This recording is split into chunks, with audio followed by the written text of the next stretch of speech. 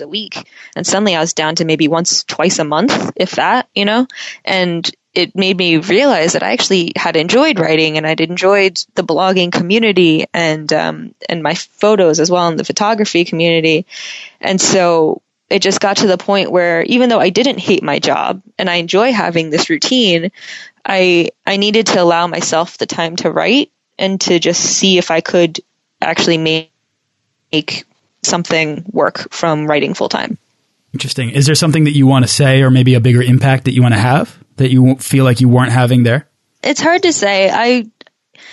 Corporate is always tough because I was working for a very large American vehicle company. And even though it was very fun and we did very fun content and videos and stuff, ultimately, I wasn't writing about something I was passionate about.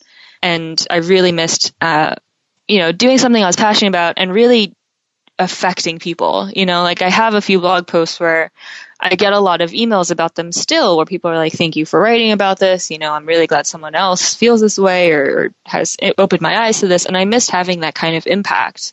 And I felt like I had all these stories that I still had yet to actually write. And I've got, notebooks full of notes and ideas, and that were just never going to get, never going to see the light of day if I kept working this 9 to 6. And so I kind of also want to, get all those stories out and see how I can impact people more.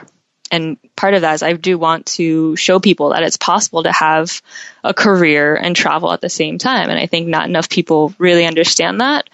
And so I'm trying to get my name out there to really show people that it can be done. Working in corporate for me was an experience similar to you, and everything you said kind of hit home with me. It's this idea that you go to work and you do work for other people, and even if the work's interesting, even if the work is maybe even fun, or the people are fun, or there's some degree of fulfillment there, there's a big difference between the work that sort of fatigues you and the work that recharges you. The sense of, I get off these calls right here, like recording with you and doing this kind of work, and I am 100,000 times more energized than when I hit record at the beginning of it, right? And that's simply related to the fact that I love this, and I feel like we're doing something that matters. And pursuing the projects in life that recharge you, I think, is a really good litmus test for finding the work that not only fulfills you, but reiterates upon itself when it comes time to finding the energy to keep on going, to sustain a career doing it. And being happy at the same time. Totally. Yeah. I mean, especially during Olympics or a sports event, I'll work 16-hour days, 18-hour days. You're thriving off of 4 hours of sleep, but everyone loves it and they do it because, you're so passionate about it that, why wouldn't you?